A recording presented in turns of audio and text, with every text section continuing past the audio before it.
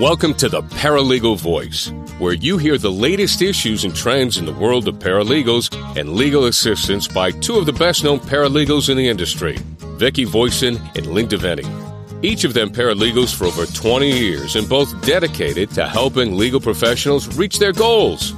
You're listening to the Legal Talk Network.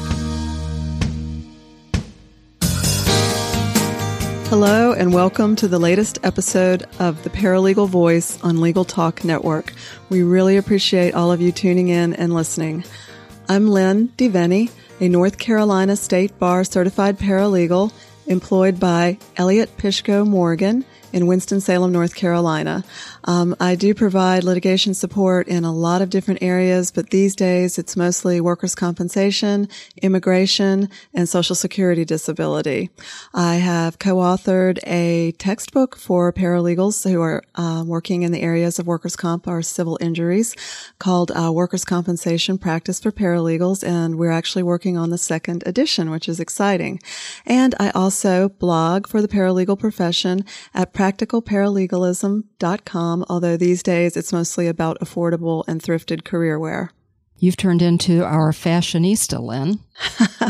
Our recessionista. There you go. And I'm Lynne's co-host, Vicki Voisin, a now advanced certified paralegal, and I call myself the Paralegal Mentor. I publish a weekly e-newsletter titled Paralegal Strategies, and I'm the co-author of The Professional Paralegal, a guide to finding a job and career success, published by Prentice Hall. You'll find more information at paralegalmentor.com, where my subscribers receive my 151 tips for your career success. Now, the Paralegal Voice would not be the success it is if not for our sponsors. So today, a big thanks goes out to NALA, a professional association for paralegals providing continuing education and professional certification programs for paralegals at nala.org. NALA's been with us since day one, and we very much appreciate the association's support and all it does for the paralegal profession. And you guys have the National Convention next week, don't you? We do. We'll both be there. Well, our guest after we introduce our guest, but yes. Oh, that's exciting. Say hello to everybody for me. As many of you know, the goal of the Paralegal Voice is to discuss a wide range of topics important to the paralegal industry. We try to share with you guys leading trends, significant developments, as well as resources that we'll think you find helpful in your careers and everyday jobs. We'll also have guests on the program to help us explore timely topics. Today on the Paralegal Voice, we'll take a look at billable hour practices with our guest, Jennifer Karns, Legal Professional Training Manager for Snell Wilmer L.L.P. Jennifer conducts training sessions in complex case management, litigation procedures, timekeeping, project management, and grammar and writing. And in addition to her training responsibilities, Jennifer works closely with the firm's practice groups to implement electronic management procedures that are designed to reduce paper and save costs. So welcome, Jennifer. Thank you for having me. And I look forward to seeing you at the NALA convention next week. Absolutely. We will spend some time together. Right. Jennifer, Vicki just summarized many of your training responsibilities. So obviously you're responsible for a great deal at your firm. How did you make the transition from a traditional paralegal job to your current position? Was it a combination of experience and education? And could you tell us a little bit more about your current responsibilities? Yes, absolutely. I was a paralegal in litigation practice group for approximately 14 years.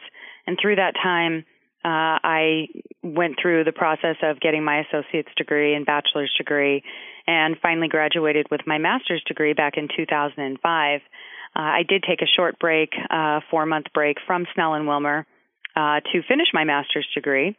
And when I returned, I did return as a paralegal. Shortly thereafter, the firm created my training position, so it was based on a combination of my experience and then also my education.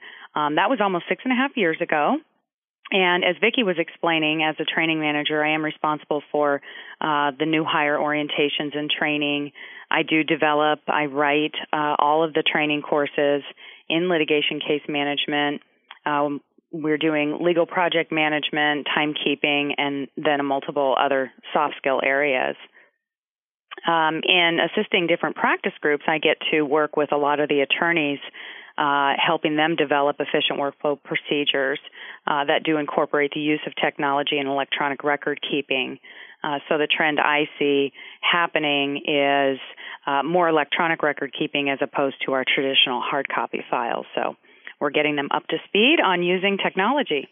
Well, Jennifer, I also offer billable hour training through my Paralegal Mentor program, and I've also had to enter billable hours my entire career, which is something that gets a little old after a while, but it's just the way it is. And most paralegals do have to meet their billable hour goals. So I'd like to hear what you have to say about the importance of meeting those goals, what it means to the firm and to the employee. Okay, employers set billable goals for many reasons.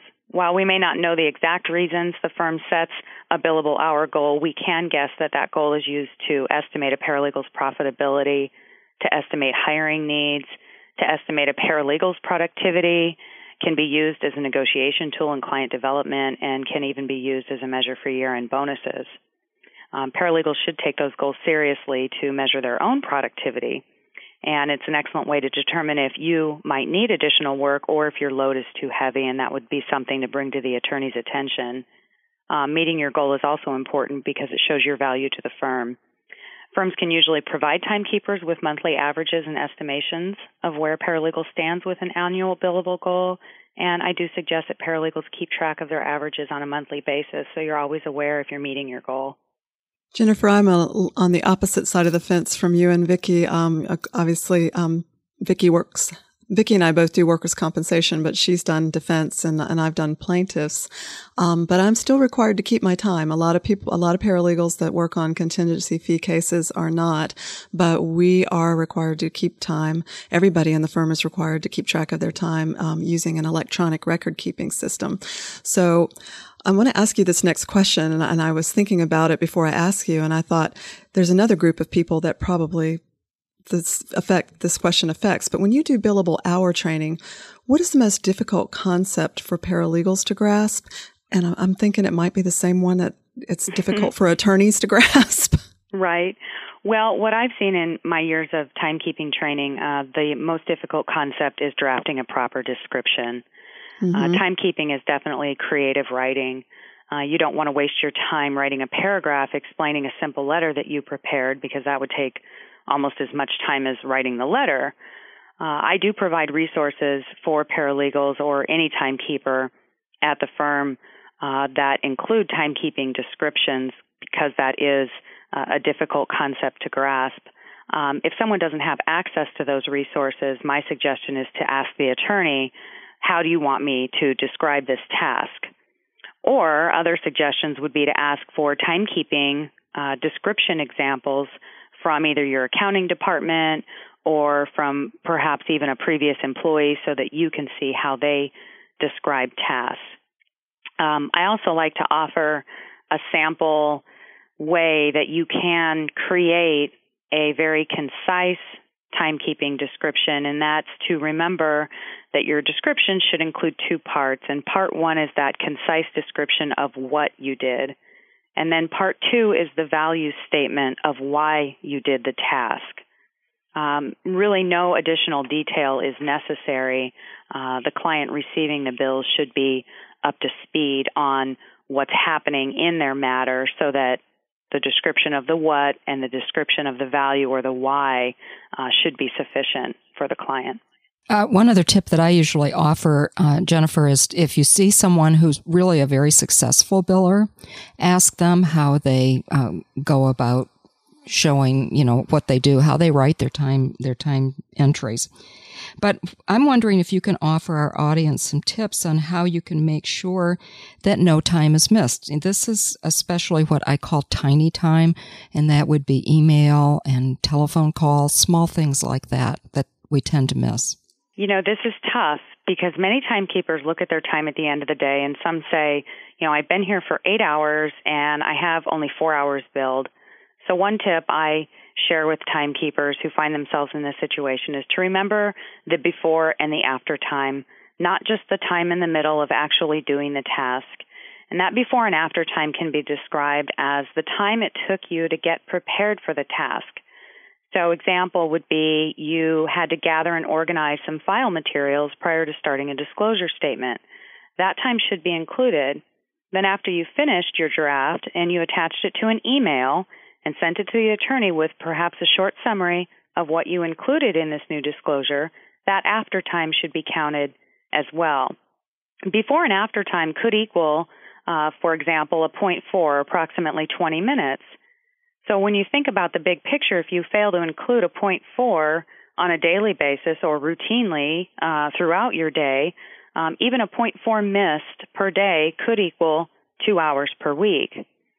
I recommend, as far as a timekeeping habit, is to enter draft entries into whatever electronic timekeeping program that you use. This means that you don't struggle trying to write out a proper, concise entry at the moment that you're doing the task, but instead you just put in your memory or a draft description. Then at the end of the day, you can go back and clean up those draft entries. So it'll save you time and will also be your reminder of what you did throughout the day. Another tip would be to look through your sent and deleted items, and that will remind you what you did throughout the day in your email program. And if that doesn't work, as a last resort, I do recommend individuals use a notepad to keep track of their time. I do say that as a last resort only because it takes you more time to transfer those descriptions from handwritten notes to your software program. Jennifer, those are all great tips. Timekeeping is something I think especially in our firm that attorneys struggle with, and then we struggle with when we're trying to help them recreate their time. And because we do have electronic method of doing it, my suggestion to paralegals who do have that is leave the box open. Make sure that you're entering task as you do them, because people will go, oh, I'll remember that tomorrow, or I'll come in the morning and reconstruct my time entries. And inevitably, they find that very difficult to do. And of course, none of us have ever worked with any attorneys who tried to reconstruct an entire month of time entries. Impossible. Not me. Right? You talked earlier about a value statement. Can you give our listeners some tips about how to add value to their time entries? The key to adding value is to use value words in your time description. So value words would include words such as assess, design, examine, assemble, classify, record, explore, etc. Also remember to construct your descriptions so that they always include, like I mentioned before, that part 1, the what, and the part 2, the why. And the why is your value. So adding value is not about using large words to describe your task, but it is about concise writing and showing your value in the task. So here's an example. If I were to say in my time description, work on changes to escrow instructions, this example only includes part 1, the what. I worked on changes to escrow instructions. It doesn't include any value, so the client might not pay for your time. So for this task, to show value, you would instead say, assist in drafting escrow instructions for final review by attorney prior to closing. The part about for final review by attorney prior to closing is your value statement. And they also know why you did it. Correct. Getting ready for the closing, so that's good. Okay. Do you have any additional suggestions for getting time entered? Especially if someone doesn't have the software that automatically does that, which I have to admit, I've never had the software that automatically did it. I have timekeeping software where I enter my time, but I have to do it. So what do you suggest? My suggestion for every timekeeper is open your timekeeping program every morning, the same way you'd open your email program. And as soon as you start a billable task, you create an entry. Remember that you don't need to struggle with creating that proper description every time you start a task, and instead try creating a draft entry and then go back and clean it up later. I also like to suggest adding to that draft entry some type of all-cap symbol. I use all-cap X's. That indicates to me that the entry is a draft, and it'll remind me later to go in and clean it up. Okay, it's time to take a quick break now, Jennifer. This has really been very interesting. So when we return, there'll be more with Jennifer Karns about billable hour practices. And now a word from our sponsor, NALA.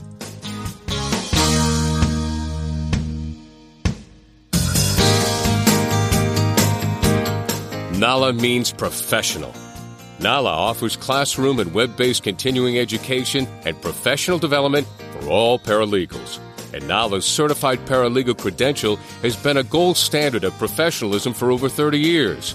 More than 15,000 paralegals have this certification, and nearly 2,000 have achieved the demanding advanced certified paralegal.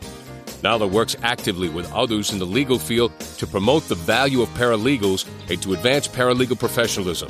See more about why NALA means professional at www.nala.org.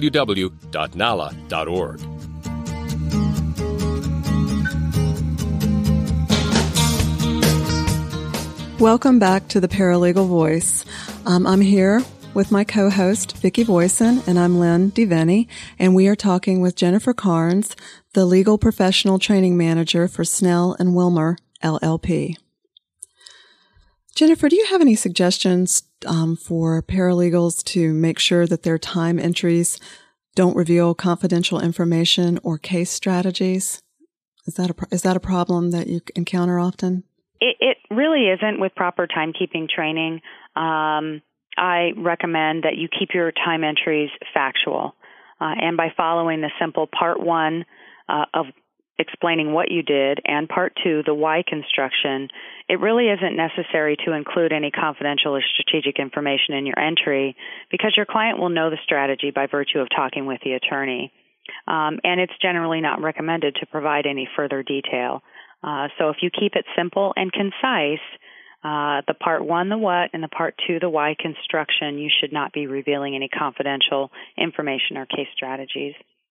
Jennifer, one problem that I've seen paralegals have is when it comes time to, they'll write their time entry and then they either know that they spent maybe an hour on the project, but they feel bad about how long it took them. They don't think it should have taken them that hour to do the project, or they think, this client really can't afford to pay all of that. So they hesitate to put down the entire amount of time that it takes them to bill.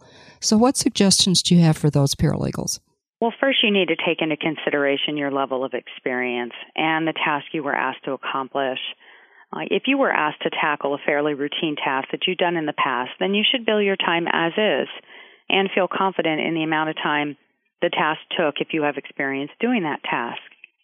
Now, on the other hand, when you work on a task that you've never done before, you need to recognize if any of the time you spent figuring out how to start the task should be billed to what I like to call self-guided training.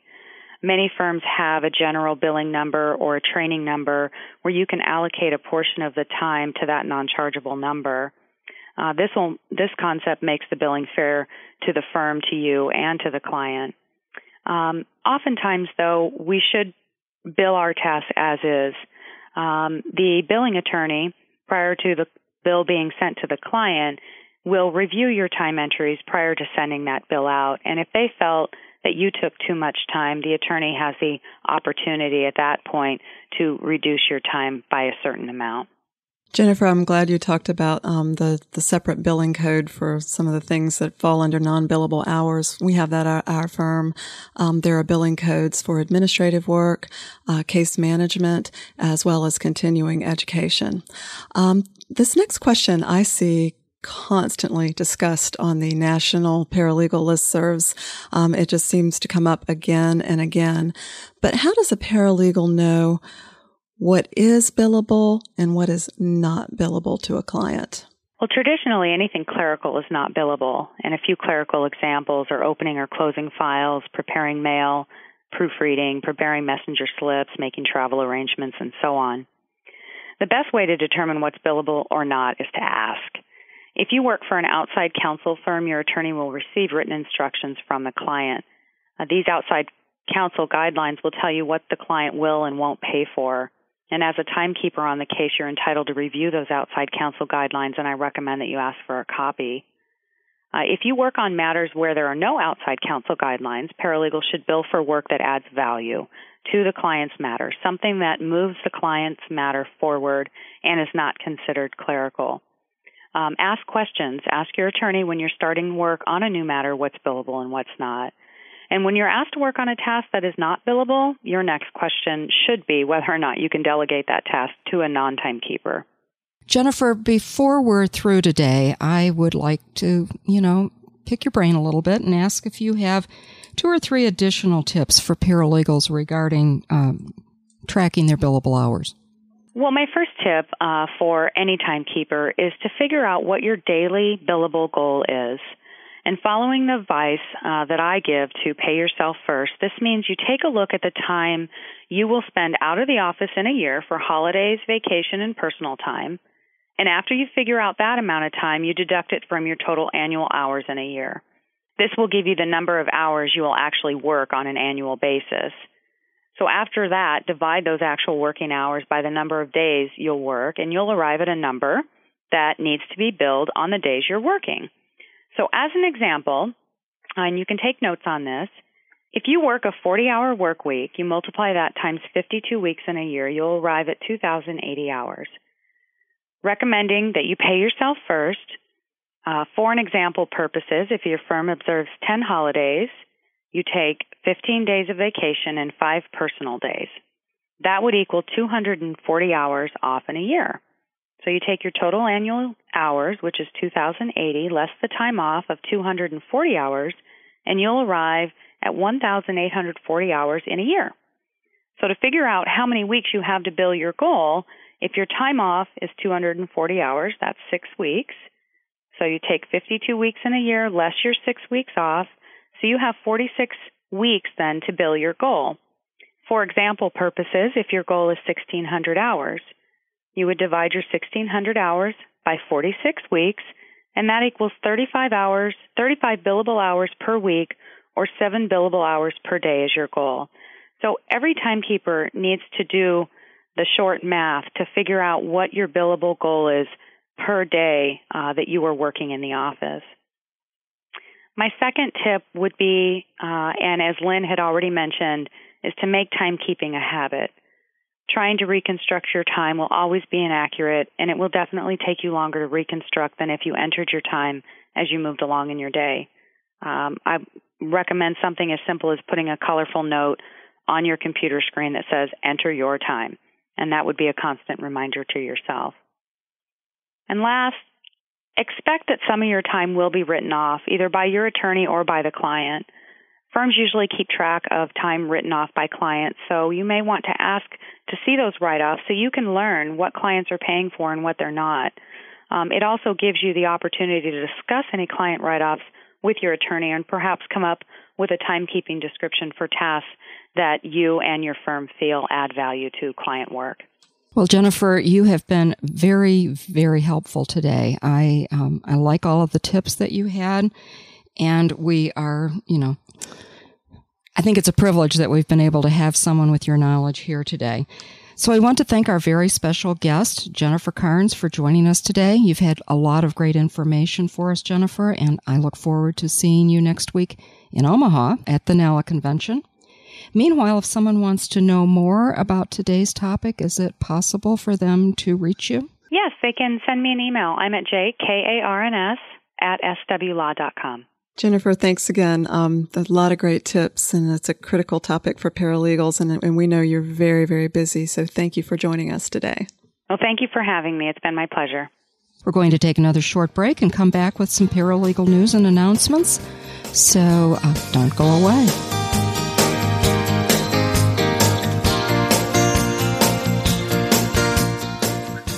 We're glad you're listening to Legal Talk Network.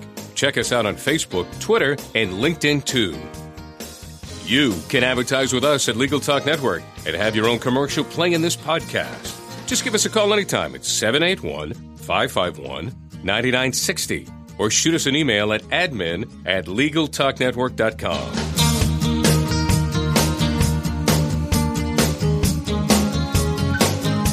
Welcome back to the Paralegal Voice. And again, thank you guys so much for listening. I'm just going to give a quick social media tip. I'm going to sound like your mother, but have you updated your LinkedIn profile yet? I run across them all the time with old pictures and old jobs, people that I know have changed jobs and still have their LinkedIn profile reflects that they still work at a firm that they no longer work at, which is probably not a happy situation for either that firm or you. So if you've if you've gotten any additional education, volunteered on any committees, spoken at any CLEs, or changed jobs, it might be time to update that profile. If you started out with a picture that you're not really crazy about, now might be the time to update your profile photo. Also want to remind you, when you're out and about, networking, attending CLEs, make sure that you contact people that you met in person via LinkedIn if you're not already connected. Send a nice message about how much you enjoyed meeting them. This is good also for non-legal people that you encounter. Sometimes paralegals can be some of the most powerful marketers of their firm, and it's a great way to let people that you know that are not lawyers and other paralegals what your firm does. Vicki, what's your practice tip today? I think I'm going to go ahead and talk just a little bit more about billable hours, Lynne, because I was reminded of something when Jennifer was talking, and that is the non-billable work that you might do. And I guess I want to caution people and paralegals, attorneys too, that if there's work that someone else can do, let them do it. Don't be doing work that someone else can do. Do work that only you can do. Because when you volunteer to do things like order the copy paper or change the light bulbs, it's not billable time and it doesn't help you reach your billable hour goals. So watch how much time you're spending on those things and try to minimize it as much as you can. And that's all I have. I love Jennifer's answers, and she was very concise with lots of great tips. So I think that we're ready to say goodbye to everyone, right, Lynne? Yep, that's all the time we have today for the Paralegal Voice.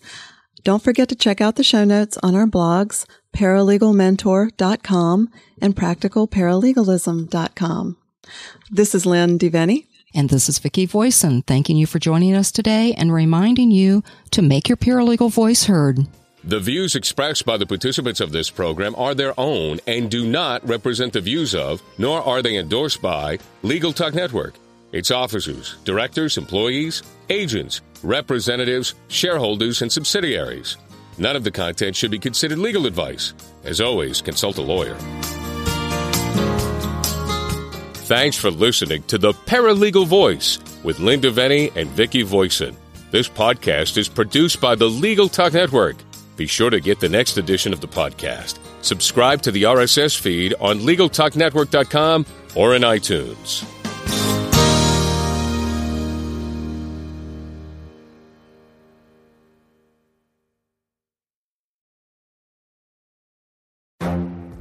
The Lunch Hour Legal Marketing Podcast, your resource for the tips and tactical advice you need to grow your business. Plus, keep up with the news and commentary you crave to stay one step ahead. It's hosted by me, Guy Sakalakis. And me, Conrad Somm. Every other week, we break down the issues holding back your marketing strategy and talk about the changes you need to be prepared for.